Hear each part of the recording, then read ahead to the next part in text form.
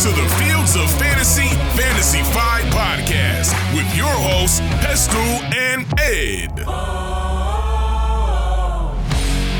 And welcome to the Fantasy 5 podcast from Fields of Fantasy with your boys Pestle and Ed from TH Fantasy Football. Are you ready for a Fantasy 5 show, Ed? I look forward to Fantasy 5. It's quick, it's handy, and I think we impart lots of wisdom. We do. We are wisdom-laden in this show. So for new listeners, this is our 10-minute mini-pod. We'll just go through 5 key areas. We don't go into the same depth we ordinarily would on the show. Just a few little nuggets to think about and go into your own fancy research. After all, that's the best part of preparing for the weekend, isn't it? Making those own decisions, but just a few areas to start consideration. We're going to commence, though, with a feature that you may well be very interested in should you have rostered Mr. Aaron Rodgers. Plug and play QBs. We spoke about injuries on the Fields of Fantasy show earlier this week, and, Aaron Rodgers is a very polarising figure, but the way his season has ended is really sad, isn't it? It's a horrible injury. Good for Jets fans. I've got a sneaking suspicion the Jets might still be okay. I think Wilson will perform well. They've got an absolutely elite defence, so hopefully they'll still have a decent season. But it just that storyline has stopped dead. If his legacy at the Jets is just hard knocks, that will be a shame for him, won't it? You could pivot to Zach Wilson. I would very much say he's a sit for the foreseeable future until he's proven himself. Players I would look at, though, and are available. Daniel Jones, 69% rostered at the Arizona Cardinals this week. Kirk Cousins, 85% rostered, but he's got Philly and then the Chargers, and the Chargers gave up 466 yards at Miami, so he could be worth that pickup. Brock Purdy has got the Rams this week, only rostered in 51% of leagues, which to me seems a bit shocking. You're going to talk about Brock Purdy later on as well, aren't you? Also, I think my star pick for this would be Jared Goff, currently rostered in 65.3% and has the Seahawks this week, who just gave up 333 yards against the Rams, who no one was expecting anything from. So I think Jared Goff could be a neat little pickup if you're in a tight spot this week after losing Aaron Rodgers. Yeah, Goff's a very solid fantasy pickup. He has been for a number of years. Would you like to talk a little bit more about the waiver wire pickups though, Ed? Beat the waiver wire. Unlike the main show, where we have fire from the wire, where you're looking at your waiver Good Malcolm pickups. Impression. Thank you very much. You can see why we employ Malcolm. We've got beat the waiver wire. So we're looking at players that might have snuck through the waiver wire and are still available for you. So in that category, I think will be Rashawn Johnson, who was RB9 in week 1, and he's only rostered in 30% of leagues. Other running backs, your 2 Ravens, who we talked about in the main show, will be taking the limelight. But I think Johnson is a good pickup. He played a big part in the receiving game, and he also looked a threat on the ground. Does he have a chance to cement an RB1 slot? So someone to have a look at, Rashawn Johnson. And we mentioned him earlier on, and that's Brock Purdy, who was QB 10 in week 1. The only thing I can think with Purdy is because when a lot of leagues drafted, maybe the quarterback situation in San Francisco wasn't decided. Yeah, fair point. So I think that's possibly why he's available in 50% of leagues. He seems to be the real deal. He's come back from that injury. He dropped right into that scheme. He seems certain to dominate. He only started in 9% of leagues last week, which I found unbelievable. But he rostered. And he looks absolutely dialed in with Brandon Ayuk, doesn't he, as well? Yeah, that's a great link up. So by the time you listen to this, waves will have passed, but I think Johnson will probably still be available in at least 50 to 40% of leagues. Brock Purdy probably still about 20, 30, I would imagine. So go and scour your waiver wire now before those players are definitely, I would argue, both those will be picked for the next couple of weeks if they're not already. Fantasy Gold. So, fancy gold. Some weeks we will have a fancy tip, but some weeks we'll have some knowledge to pass on to you that we deem as being absolute fancy gold. And this piece of advice is one that we've used before on the show last year, but especially to new players to fantasy football. This is something that I think is an absolute crucial thing to bear in mind, and that is do not use your flex spot for Thursday night football. I think often, we've spoken about this before, you think that your 2 RB slots and your 2 wide receiver slots are for your best 2 running backs and your best 2 wide receivers. Doesn't matter. The numbers are all right. It doesn't matter where they are put in.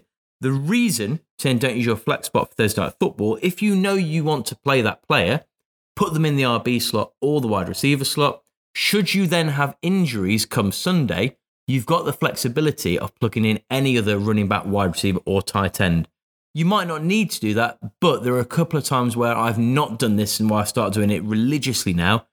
And I've been looking for a wide receiver when actually I've got a really serviceable running back sat there, but I can't use them because I've already taken up that flex spot.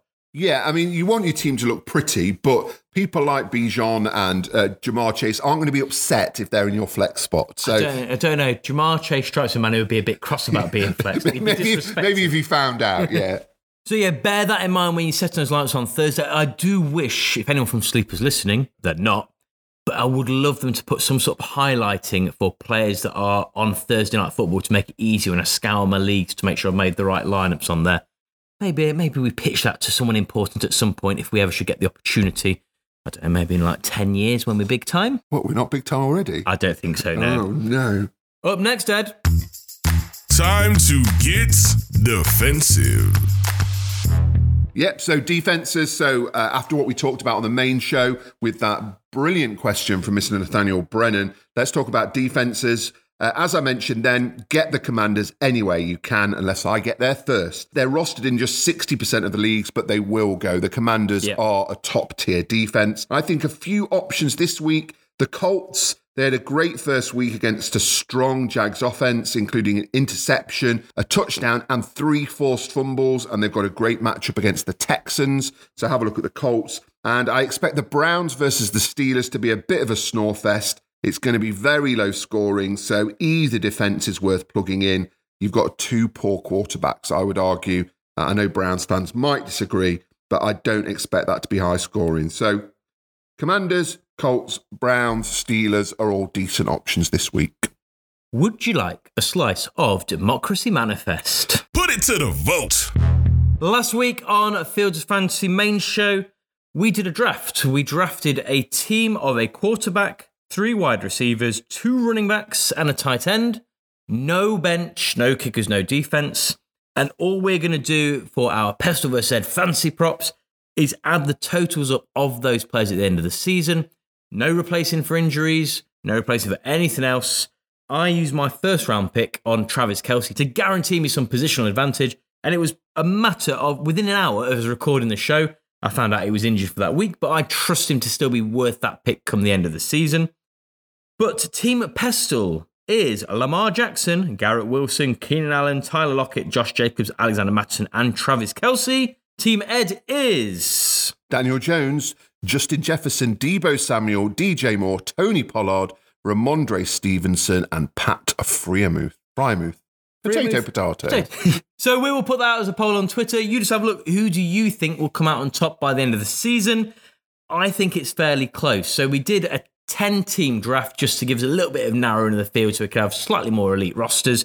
And we went for those 3 wide receivers, 2 running backs, tight end, just to give like a proper lineup sort of thing, almost a proper dream team rather than a fantasy football team.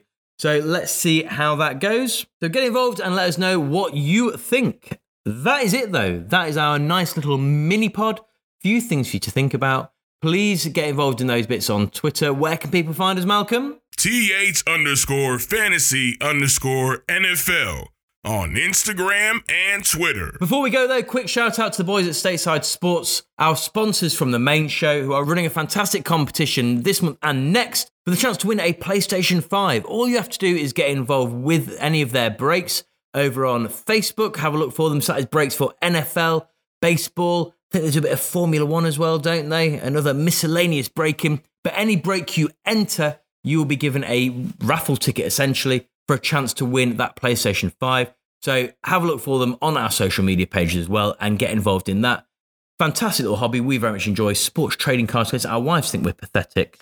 I think it's fair to say. Well, they thought that before that, so... Good point, well made. I don't think we've got much else to say other than, Malcolm, take these 2 pathetic boys home. You have been listening to Pestle and Ed of TH Fantasy Football. For more content, follow TH_fantasy_NFL on Instagram and Twitter.